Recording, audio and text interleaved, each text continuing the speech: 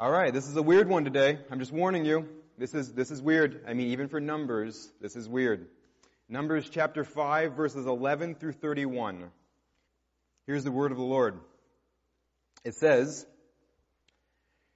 "And the Lord spoke to Moses, saying, Speak to the people of Israel. If any man's wife goes astray and breaks faith with him, if a man lies with her sexually and it is hidden from the eyes of her husband, and she is undetected, though she has defiled herself, and there is no witness against her, since she was not taken in the act, and if the spirit of jealousy comes over him, and he is jealous of his wife who has defiled herself, or if the spirit of jealousy comes over him, and he is jealous of his wife though she has not defiled herself, then the man shall bring his wife to the priest, and bring the offering required of her, 1/10 of an ephah of barley flour. He shall pour no oil on it and put no frankincense on it, for it is a grain offering of jealousy, a grain offering of remembrance, bringing iniquity to remembrance. And the priest shall bring her near and set her before the Lord. And the priest shall take holy water in an earthenware vessel, and take some of the dust that is on the floor of the tabernacle, and put it into the water. And the priest shall set the woman before the Lord, and unbind the hair of the woman's head, and place in her hands the grain offering of remembrance, which is the grain offering of jealousy. And in his hand the priest shall have the water of bitterness that brings the curse.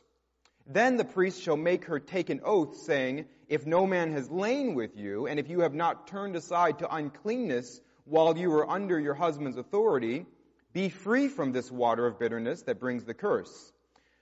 But if you have gone astray, though you are under your husband's authority, and if you have defiled yourself, and some man other than your husband has lain with you, then let the priest make the woman take the oath of the curse, and say to the woman, The Lord make you a curse and an oath among your people, when the Lord makes your thigh fall away and your body swell. May this water that brings the curse pass into your bowels, and make your womb swell and your thigh fall away. And the woman shall say, Amen, Amen. Then the priest shall write these curses in a book, and wash them into the water of bitterness. And he shall make the woman drink the water of bitterness that brings the curse. And the water that brings the curse shall enter into her and cause bitter pain. And the priest shall take the grain offering of jealousy out of the woman's hand, and shall wave the grain offering before the Lord, and bring it to the altar. And the priest shall take a handful of the grain offering as its memorial portion, and burn it on the altar, and afterwards shall make the woman drink the water. And when he has made her drink the water, then if she has defiled herself and has broken faith with her husband, the water that brings the curse shall enter into her and cause bitter pain, and her womb shall swell, and her thigh shall fall away, and the woman shall become a curse among her people. But if the woman has not defiled herself and is clean, then she shall be free and shall conceive children. This is the law in cases of jealousy. When a wife, though under her husband's authority, goes astray and defiles herself, or when the spirit of jealousy comes over a man and he is jealous of his wife, then he shall set the woman before the Lord, and the priest shall carry out for her all this law. The man shall be free from iniquity, the woman shall bear her iniquity. All right, let's pray. Heavenly Father, we thank you for all of your word, and we thank you that all of it is profitable for us. We pray that you would show us today how this is profitable for us. We pray that you would show us Jesus today, that we would be able to turn our eyes to Jesus. And we pray that you would help us to see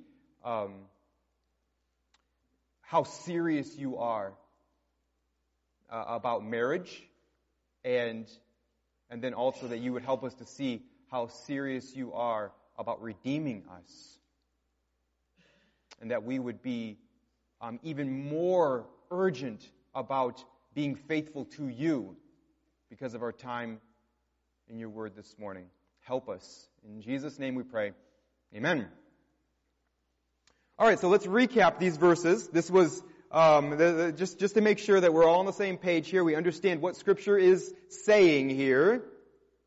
So this is a ritual. This is a law that God gave to Moses to give to the people. This is something that they were to do.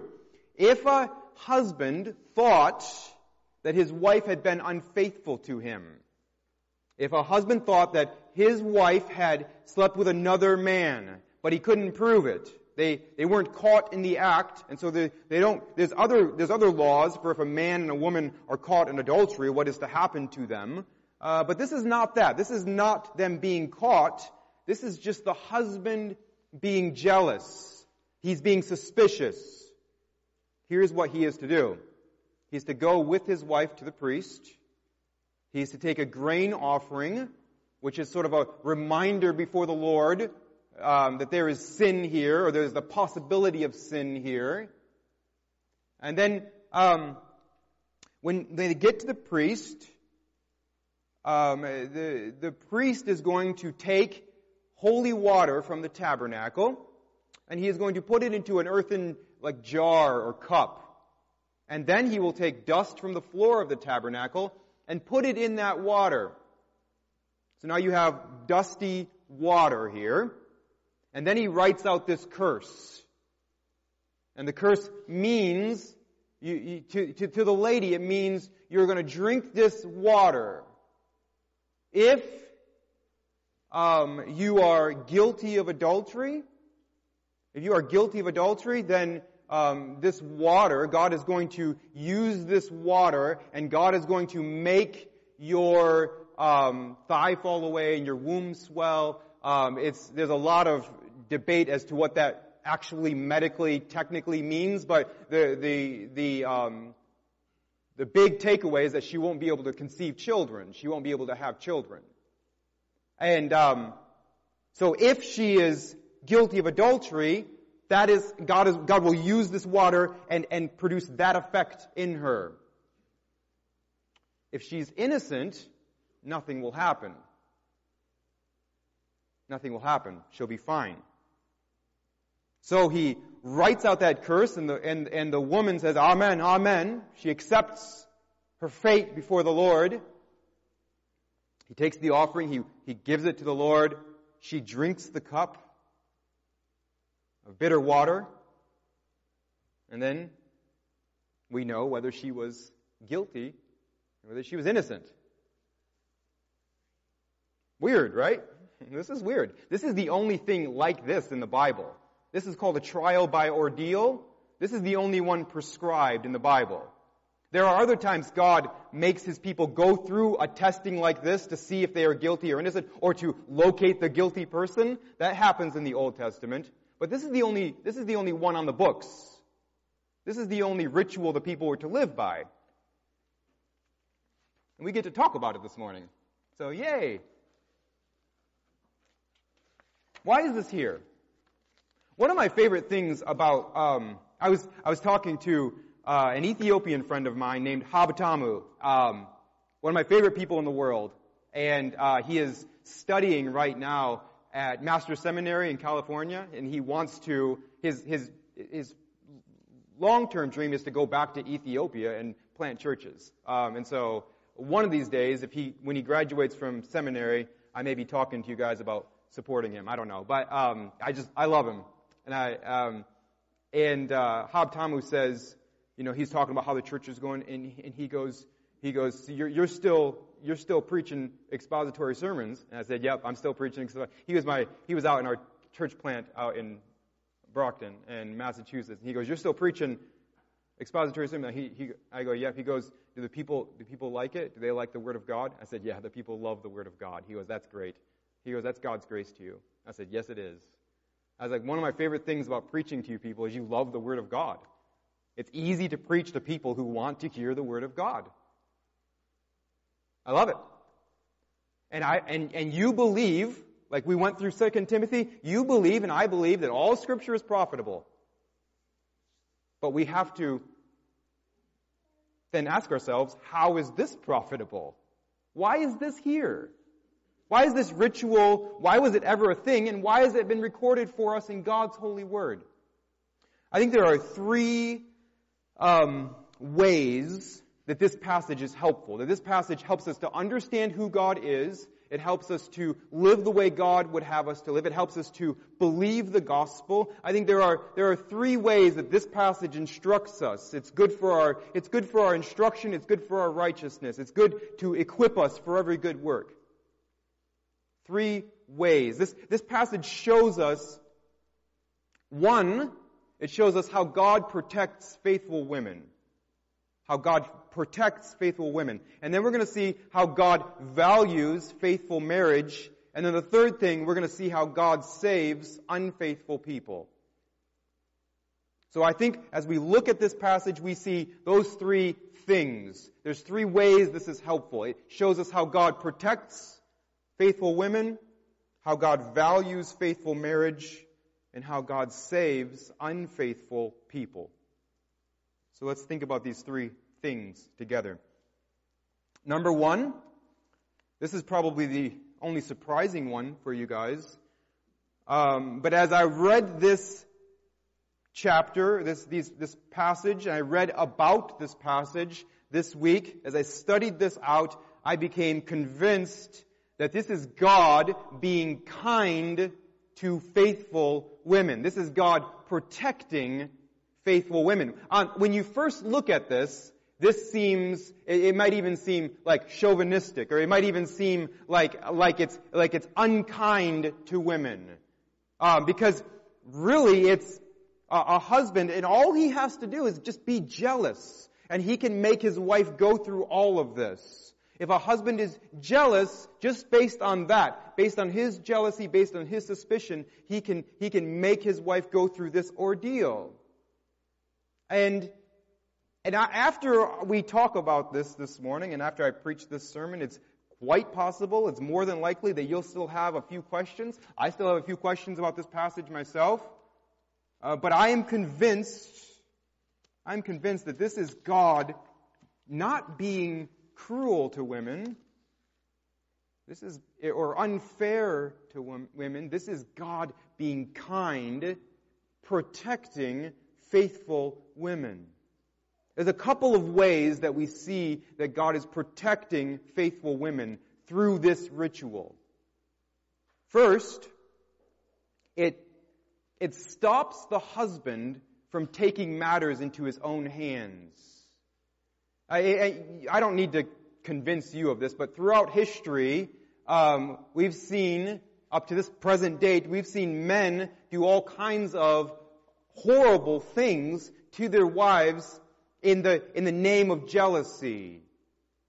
You could ask John Leeper back there, like, how many violent crimes happen, and the chief driving motivation was a jealous husband.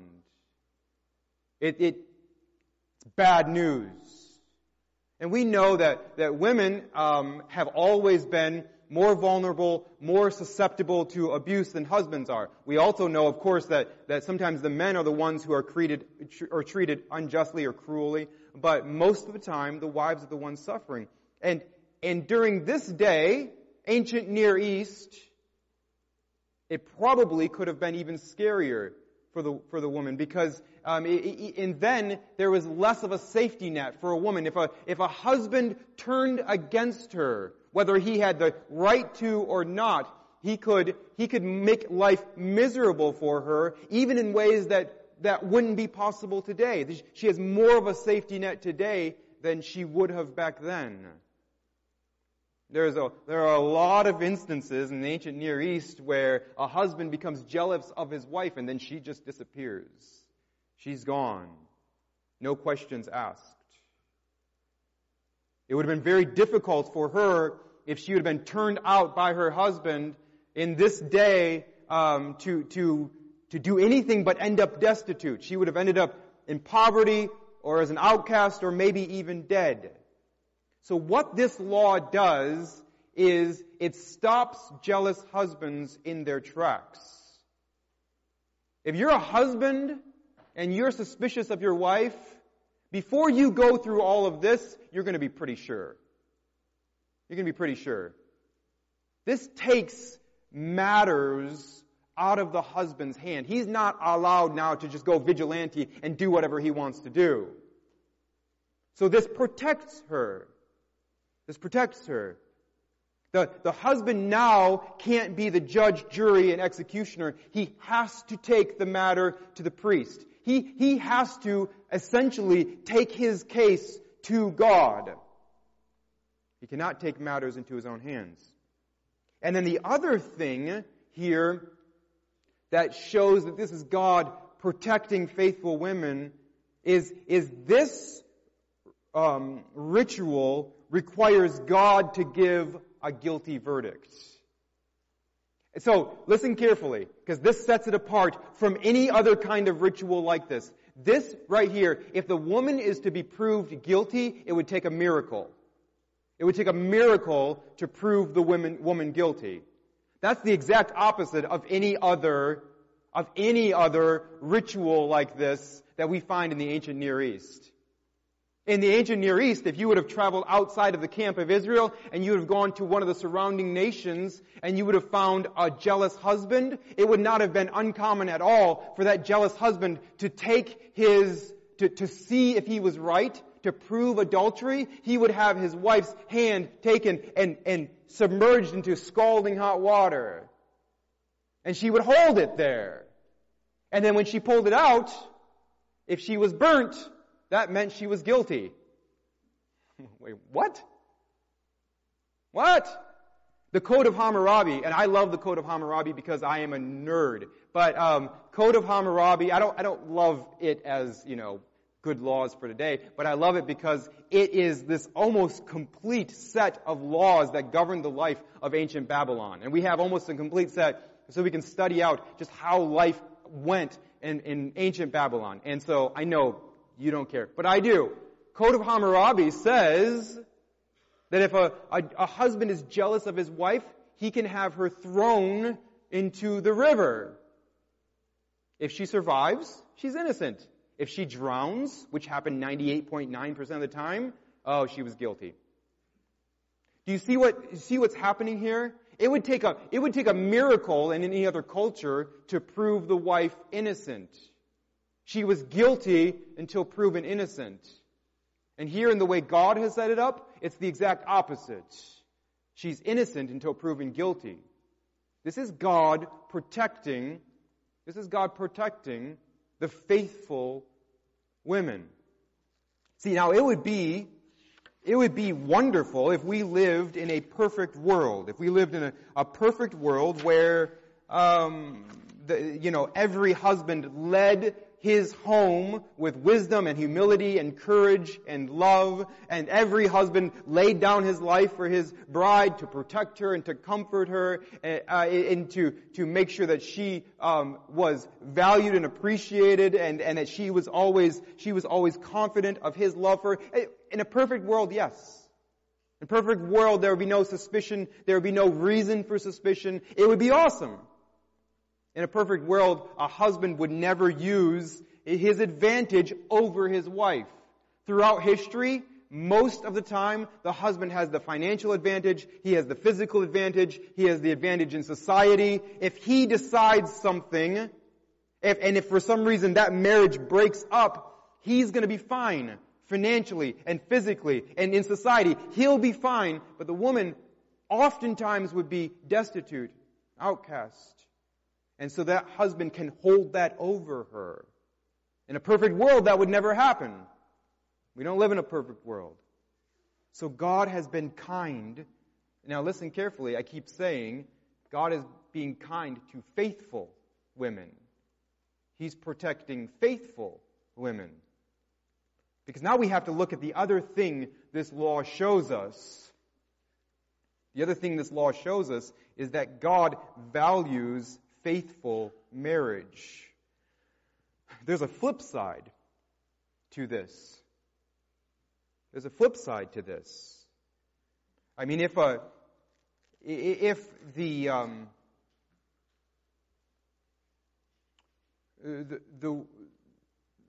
woman drinks this water with this dust in it, right? If she drinks this water in this dust in it, nothing is going to happen to her if she's faithful. If she's been faithful, if she's been true, nothing will happen to her. Will it be a little gross? Yes. Is this a little bit embarrassing for both husband and wife? Yes. Is it kind of awkward and you still got some weird questions? Yes. But it's not going to hurt the woman. It's kind of like Haddon's back there somewhere, being quiet for the moment, so I'm not going to say her name too much because then she'll start talking to me. But Haddon, our 2-year-old, when we sweep the kitchen floor, you make a pile there, and it's got dust and hair and whatever on the kitchen floor. But there's also a blueberry in there, or a piece of cereal, something that Haddon wants to eat. And so while I go to get the dustpan, she scoots over there and picks up out of that dust, a blueberry or anything that catches her eye, really, right?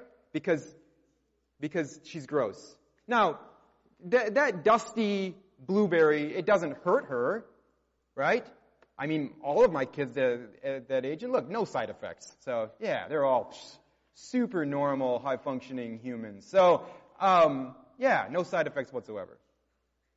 That's basically what we have here. It's gross. It's not going to be pleasant, but it won't hurt. It will not hurt the wife. Unless she has committed adultery. Then it will. It will. There will be serious effects if she has committed adultery. See, what God is showing us here, He's reminding not only unfaithful wives, but He's reminding unfaithful husbands, because the Old Testament is filled with warnings. God has a high premium, a high value on marriage.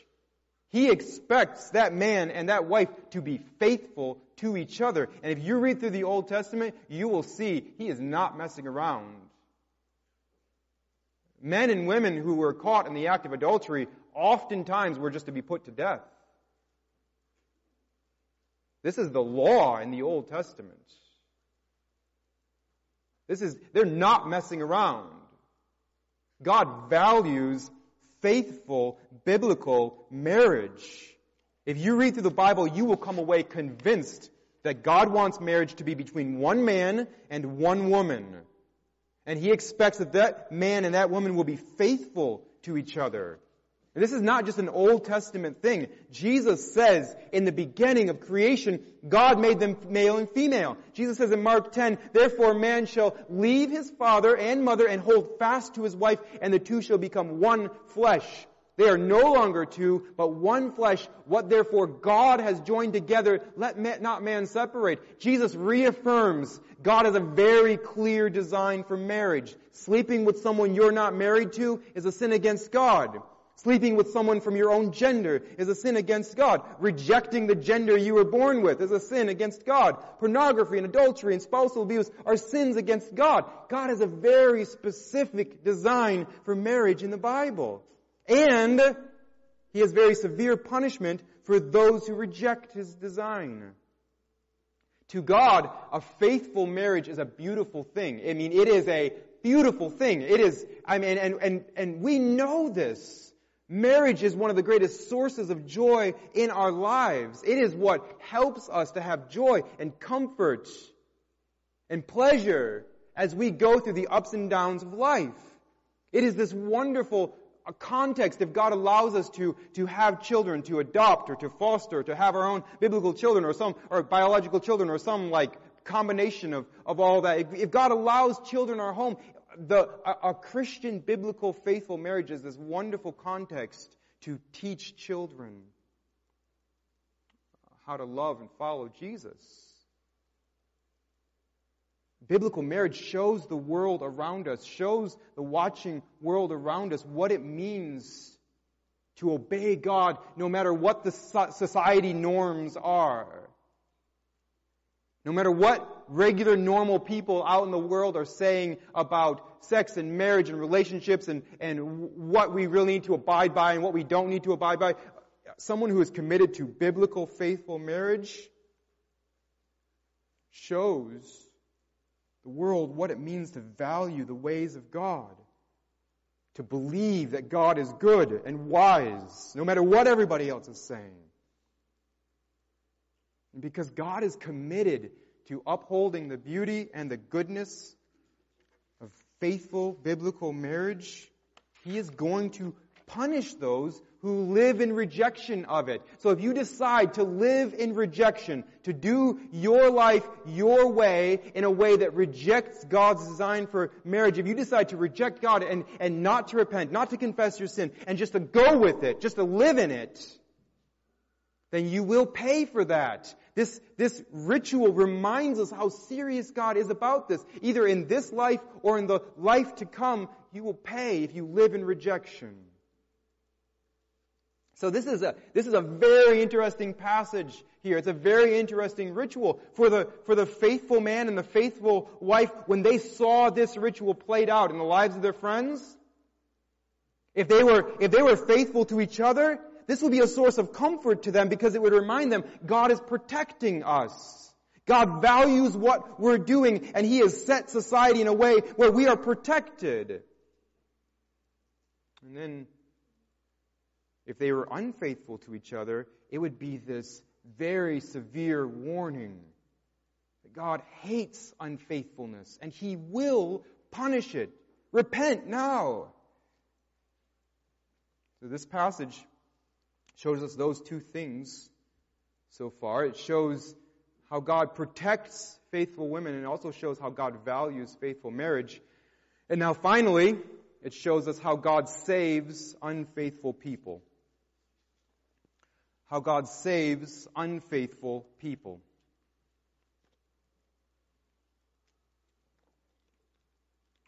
Jesus, in the book of Luke, toward the end of it, He tells us, the book of Numbers, all these books in the Old Testament are pointing to me. They're pointing to me. This is the Old Testament is the story of me before I got here, Jesus says. It's a story about how I would show up and make everything right. So what God is doing, He's doing three things here. He's showing us how He protects faithful women, how He values faithful marriage, and He's also getting us ready for Jesus. He's showing us how He saves unfaithful people. God is getting His people ready for Jesus. One of the great themes running through the whole Old Testament is the theme of God as a jealous husband. You'll hear this a lot in the Old Testament. God is a jealous husband, and will His bride be faithful?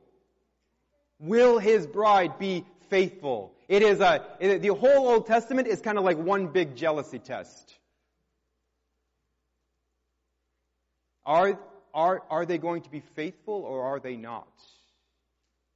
And one of the big words for sin in the Old Testament is adultery. It's adultery. It's spiritual adultery. If you read through Ezekiel, and maybe don't read this one aloud with your small children. Ezekiel has a lot of graphic language. You can read it aloud with them, but you'll have a lot of explaining to do. So either way is fine. You might want to start somewhere else, is all I'm saying. Ezekiel's got a lot of graphic language. It's showing us God's view of sin. It is adultery. It is unfaithfulness. When God's people are unfaithful to Him, God has very graphic language for it. The book of Hosea shows us this, doesn't it? God's people are unfaithful to Him. They are spiritually adulterous. This is a theme that runs through the Old Testament, and it's a theme that has very, very close ties to our ritual today. If you think about, if you were to go back in Exodus, and do you remember when Moses was up on the mountain? Moses is up on the mountain, right? And he's receiving the 10 Commandments from the Lord, proclaiming that this golden calf is what rescued them from Egypt. This is idolatry and it's adultery. This is spiritual unfaithfulness. What does Moses have Aaron do? He has Aaron melt that cow down, grind it into dust, pour it into water, and make the people drink it. we have this ritual on a big stage. And many, many, many people die that day. They are found guilty and they die. God is jealous. His wife was unfaithful. Many, many people died. And the thing is, you and I know, of course, that if God would say to us, as a jealous husband, He would say to us, have you been faithful? Have you kept the law? Have you obeyed the word of God? Have you loved me above all things? Have you been faithful and true? We know that we would say no. We have been unfaithful. And this is why we love the story. John chapter 4, we love the story of the woman at the well. I almost started crying when we were singing. You guys were singing. I was mostly listening and trying not to cry. Turn your eyes upon Jesus. And so I'm going to try not to cry here because I'm super manly and I don't want to ruin my image.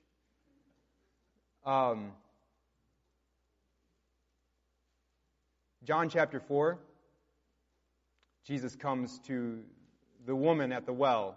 You guys know this story.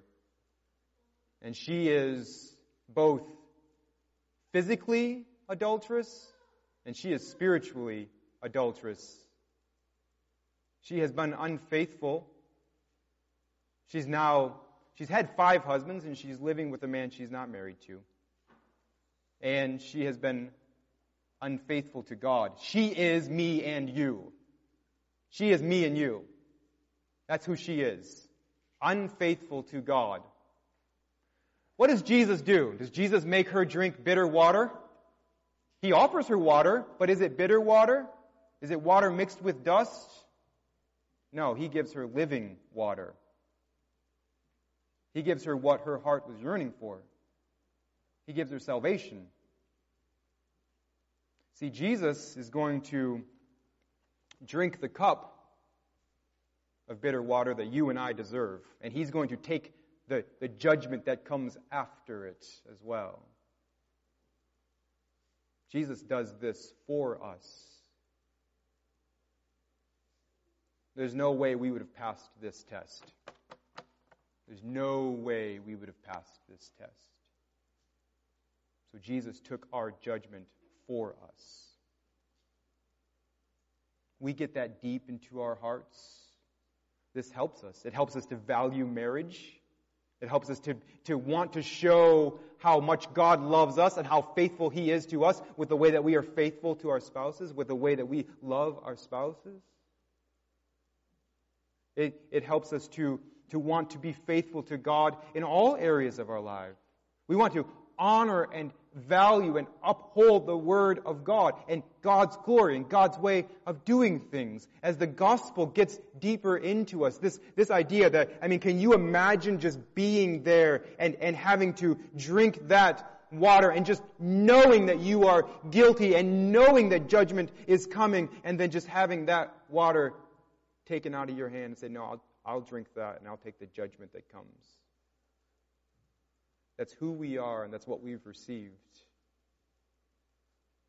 because of the deep love of our Father. I pray that you've believed that gospel, that you've believed that, yes, you are guilty. You're guilty. And you need Jesus to save you. I pray that you've believed the work that He's done on the cross to take the judgment away from you, to turn God's favor, His love towards you. If you haven't believed that, I pray that you will right now. And if you have questions, please come find me. We'll talk. Reach out to me. If you're watching on Facebook, we'll talk. And for those of us, by God's grace, have believed, let's remember just how much God loves us, even though we were unfaithful, how much God loves us. And let's be determined to value the things that He values, the way of life that He values. Let's honor His faithfulness to us by being faithful in our marriage and faithful to obey His word for His glory. Let's pray together. Heavenly Father, we thank you for your deep, deep love for us. And we thank you for your Son who took our punishment for us. He took the test that we could never have passed. He took the bitter water that we deserve, and He has given us living water. Help us to never get over that. I pray that you would help us to be more and more committed to being faithful to you, and help us to be more and more committed to telling others about your great love. We thank you for your word. Pray that you drive it deep into us by your grace. In Christ's name, amen.